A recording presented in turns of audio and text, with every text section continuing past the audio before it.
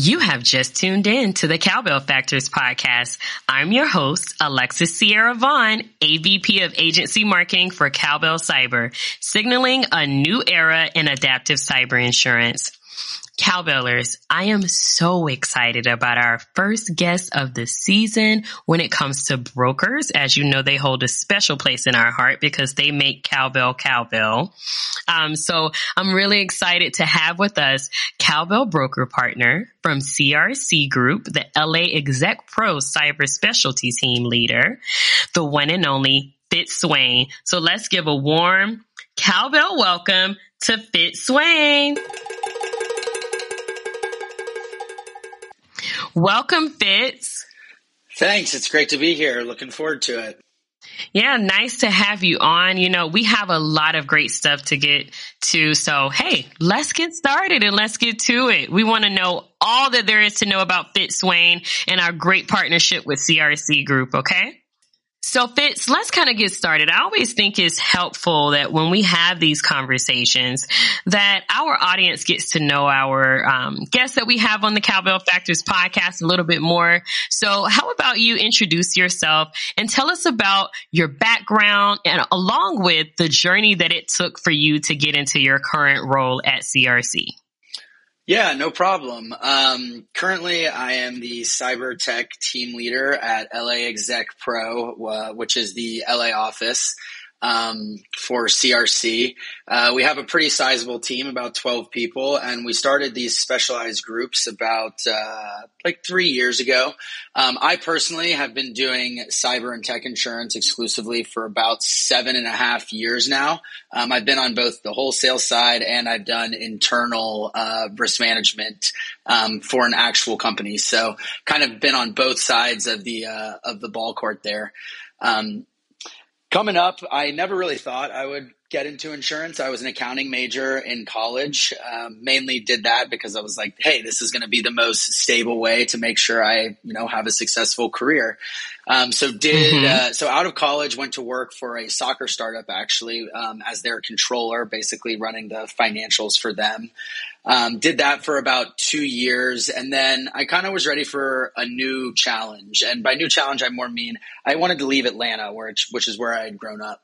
So I actually had a friend that lived in Los Angeles and I'd always wanted to move out here. And he was an underwriter at Hiscox at the time, working on cyber and tech. So when I reached out to him about kind of wanting to move to LA, he told me he could kind of get me an interview with CRC. And I flew out here, did the interview, got the job, and kind of the rest is history. And I feel like most people fall kind of backwards into insurance, but I couldn't be happier with the way my path kind of led me. That is a pretty unique story, Fitz. Seriously, soccer going into insurance, right? I love all the different backgrounds that you can kind of cross over to, and they kind of translate very well to this industry. It's one of my favorite things.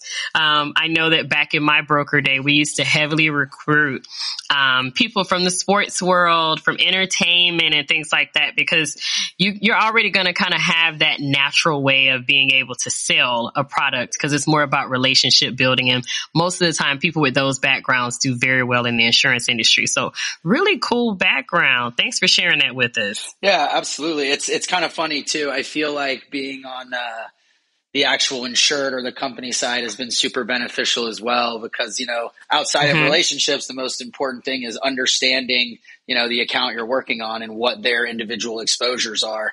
And having been on the other side of it, now I have a way better grasp on exactly what, a client wants to know about versus, an insurance carrier. So it helps me bridge that gap and be, way better at my job than I think if I'd never had that experience.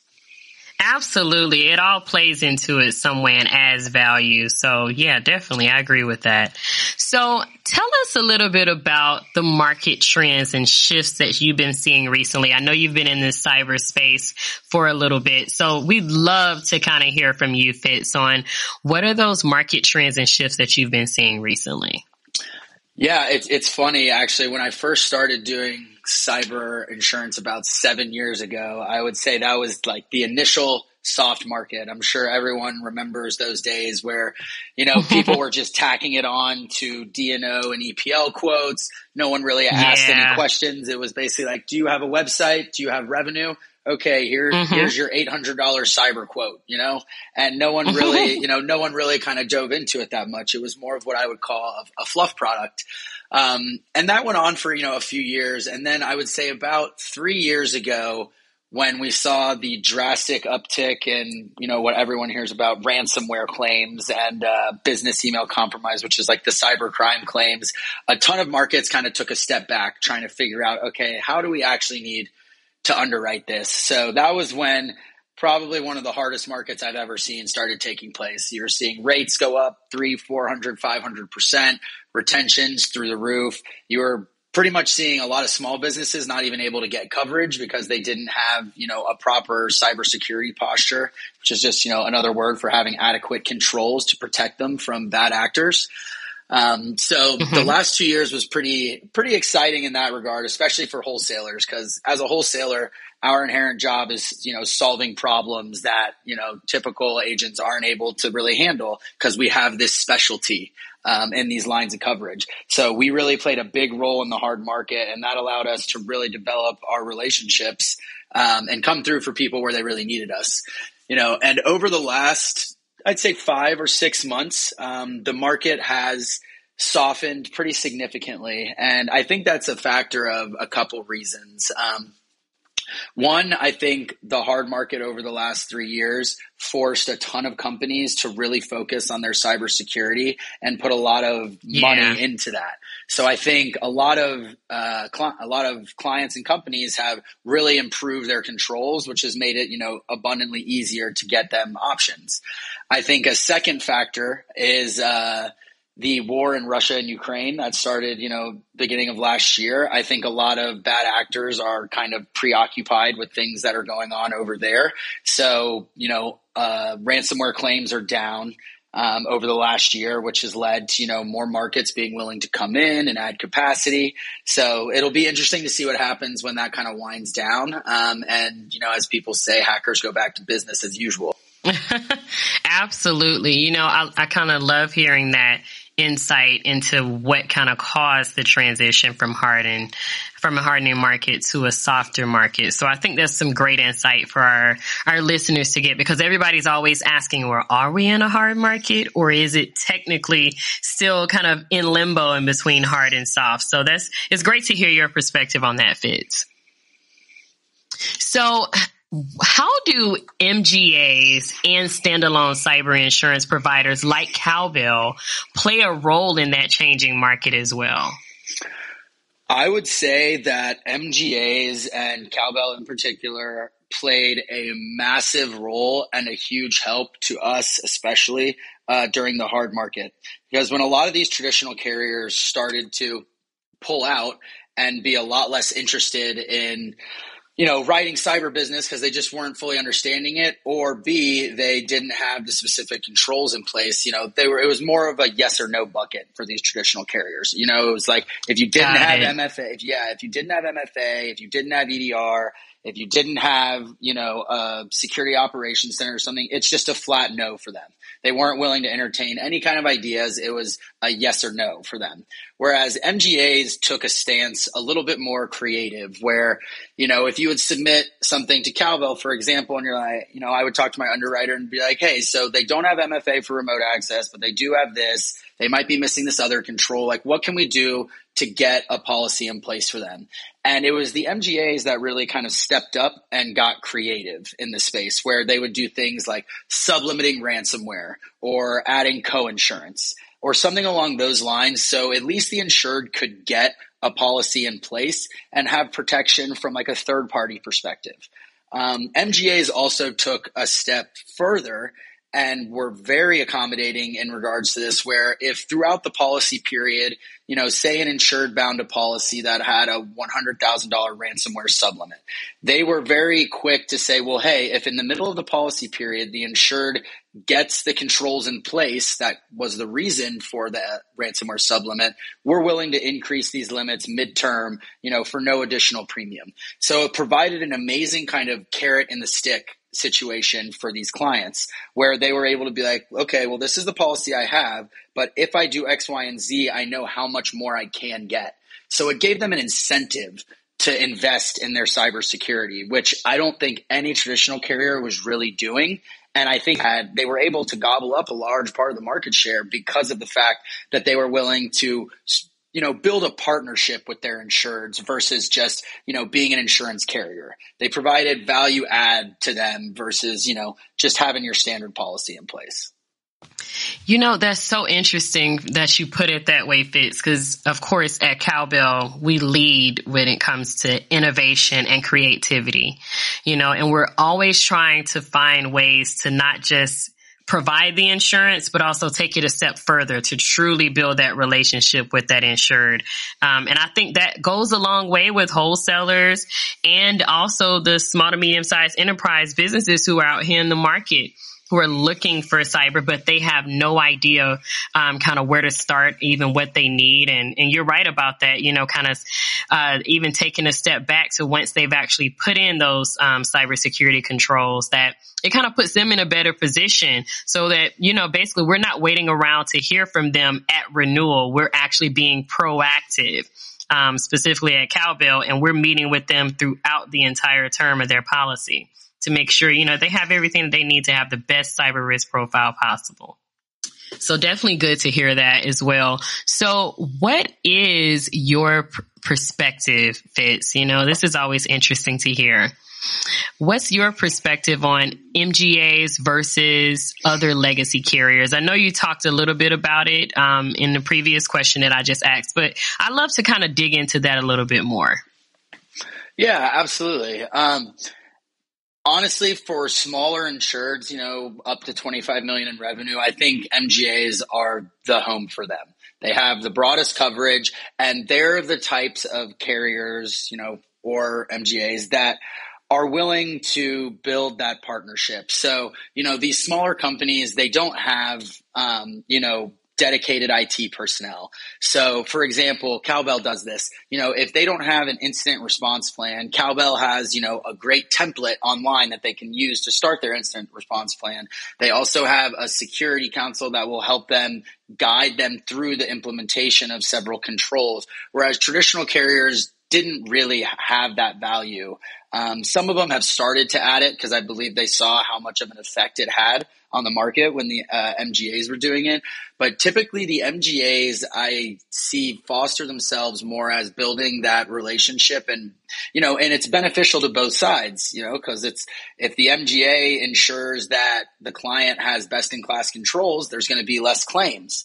And if the client has best in class controls, they're going to have to deal with less, issues. So it's interesting how they kind of started that trend. There are traditional carriers starting to adopt that, but I think that they were the first ones to really kind of emphasize like, hey, we are more than just an insurance carrier. We can help you through the process from start to finish, whether it be through controls. They're very transparent when it comes to claims handling.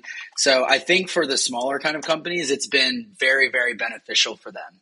I would say traditional markets, or legacy markets as you refer to them, are predominantly focused on what I call kind of like whale accounts, very large accounts with large towers where they know, they'll be on them for, a decade, 2 decades. So they're playing, less capacity, but much longer kind of game down the line. Whereas the MGA and the InsurTech has been extremely helpful to the companies that aren't at that stage yet, which, as I'm sure you're aware, there are way more companies who are not these, Fortune 500, Fortune 1000 companies that still need this coverage. So the MGA has been significantly helpful in helping get coverage for those markets or for those insureds.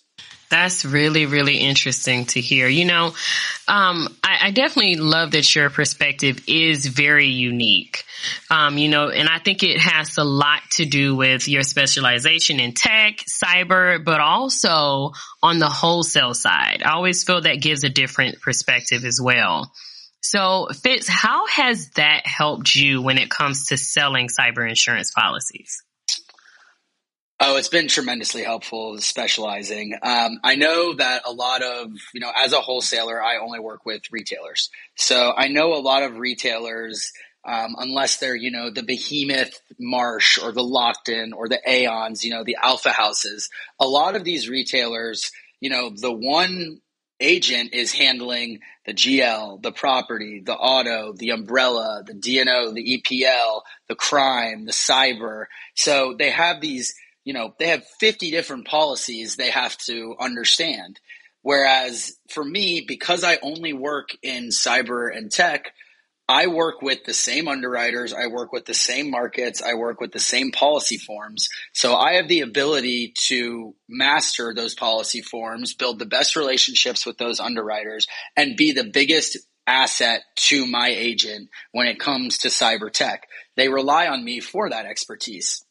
So especially during the hard market, when it was extremely difficult to place coverage, retailers relied on us to know who would be willing to quote this, so we're not wasting anyone's time, how it's going to look, and even more so, what I found agents being extremely appreciative of was when they would send me a submission, I could open up an application, look at it for 5 minutes, tell the agent where the problems are going to be, what kind of pricing we're likely looking at, what markets can consider, what market, and even more importantly, a list of markets that can't consider because of X, Y, and Z.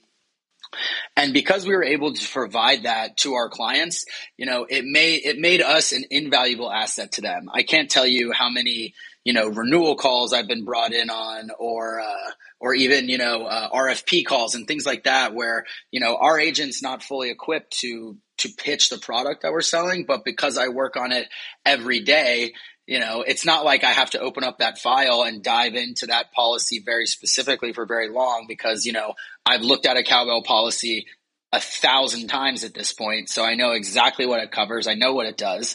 So, I can do this stuff pretty off the cuff. So when agents even just will call me and loop me in with insureds very quickly, I don't need to even be in front of my computer. But because of that specialization, I can just answer those questions kind of off the back of my hand. 90% of the time. I'm not going to say I know everything, but most of the time I can answer pretty quickly, which is a huge asset for our agents.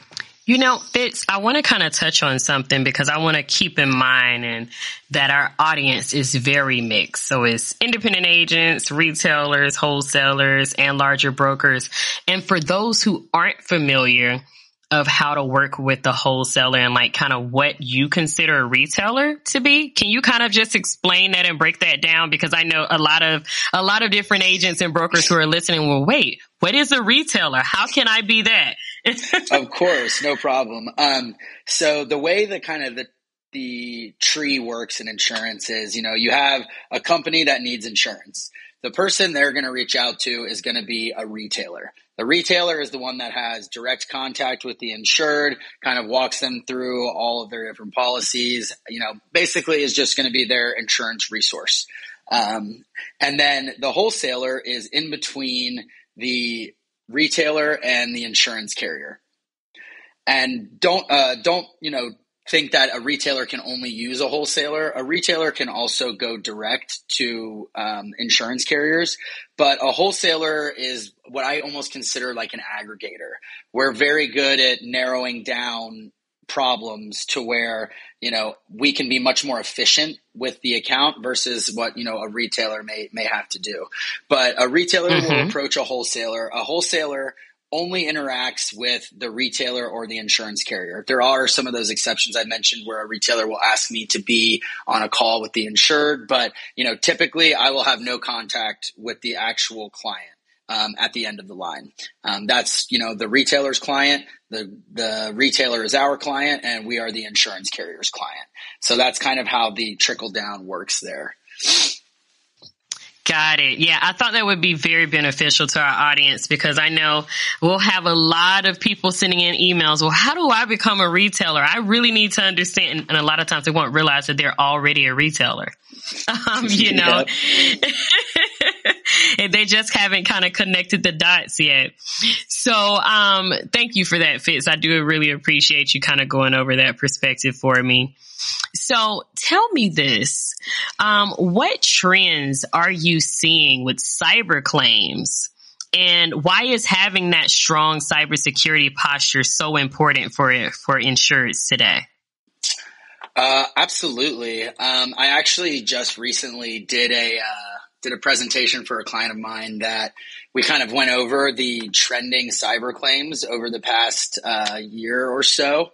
Okay. So it's been actually very interesting to see. So as I kind of mentioned at the beginning, ransomware is what I consider like the hot topic right now, mostly because it is the most expensive claim.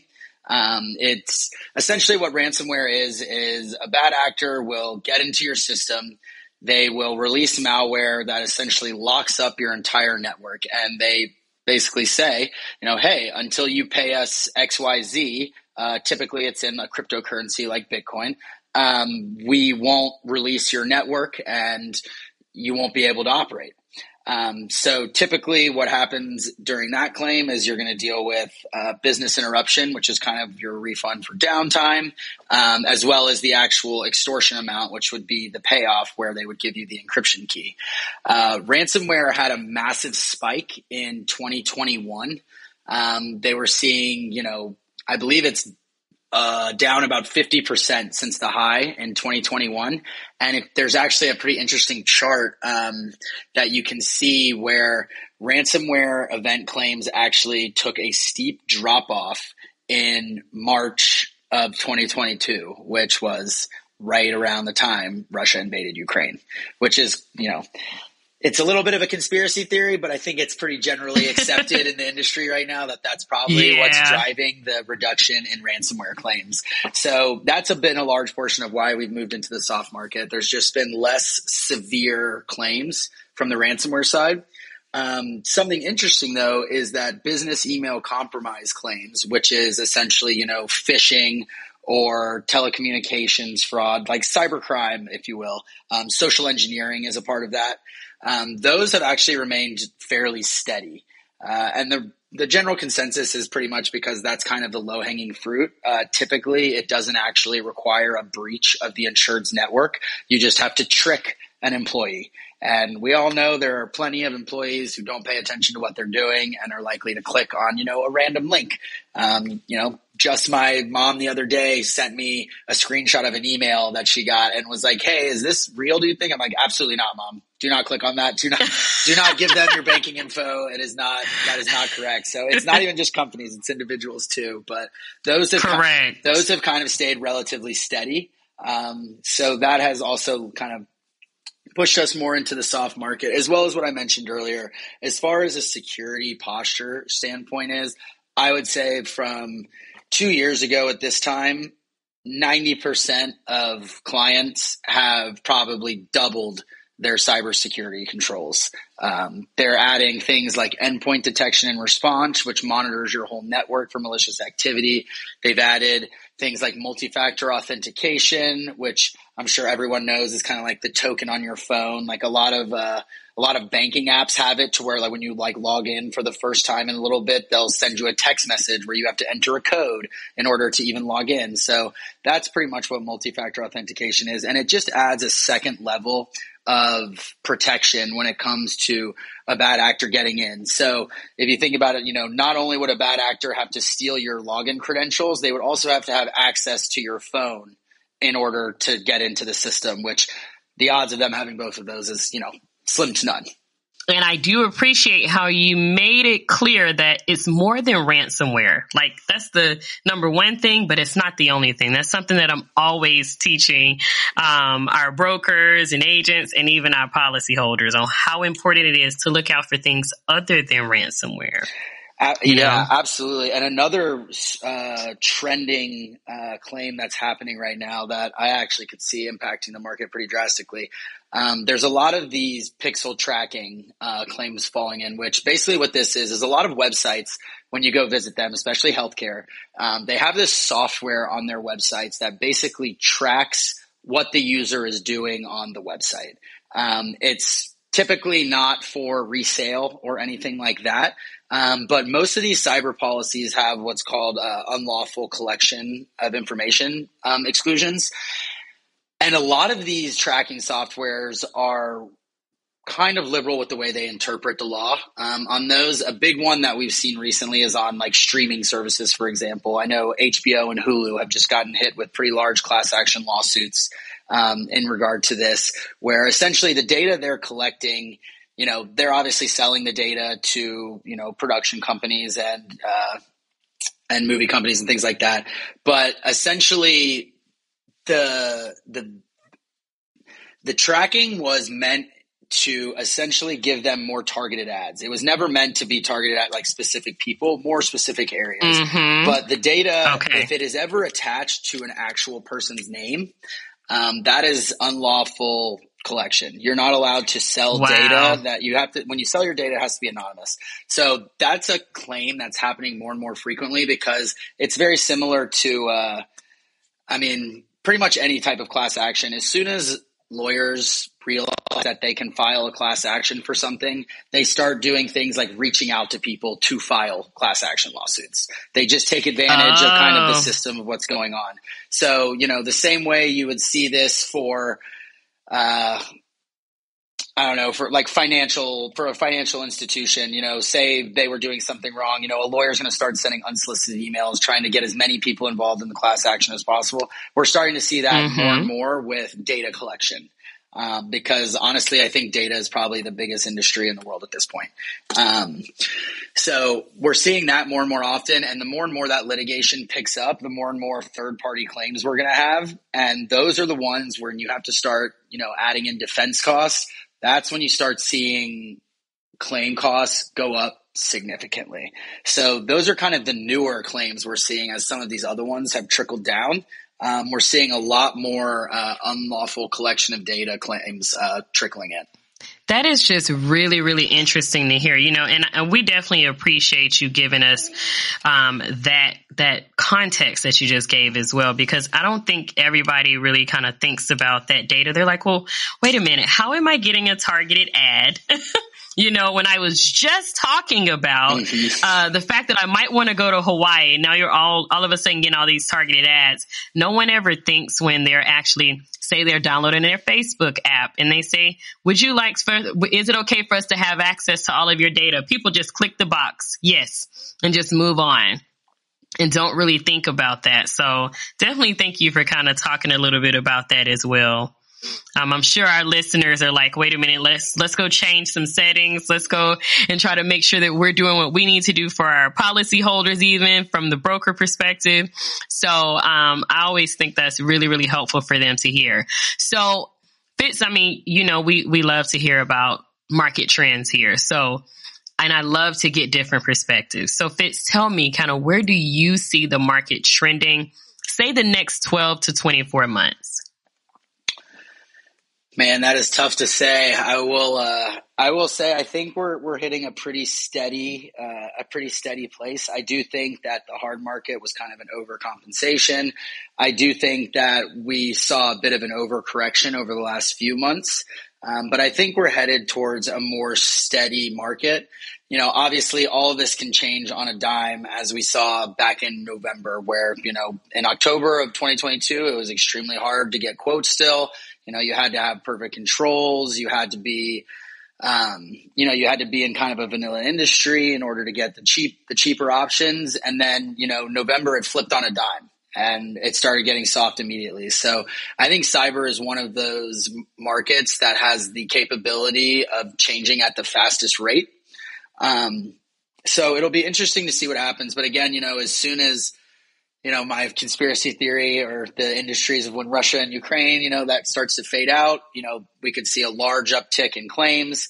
So it's tough to say, but I'd say for the next year, I think we're at a pretty steady pricing and kind of appetite threshold right now.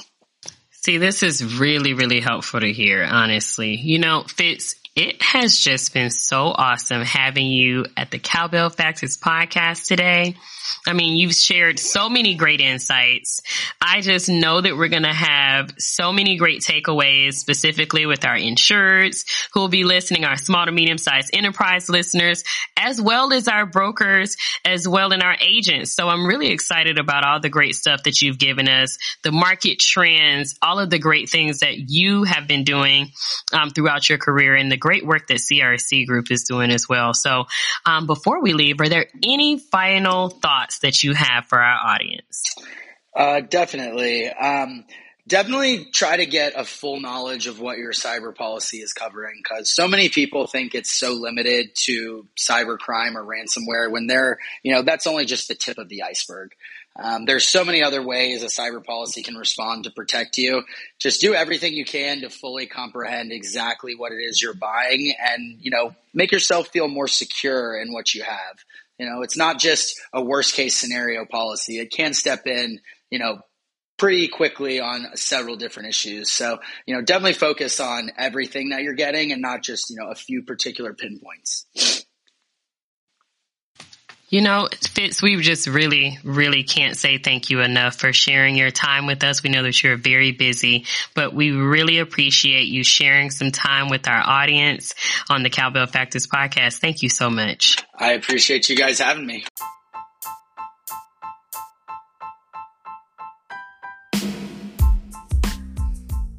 Tune in next week for another episode of the Cowbell Factors podcast, now streaming on iHeartRadio, Apple Podcasts, Spotify, Audible, and Amazon.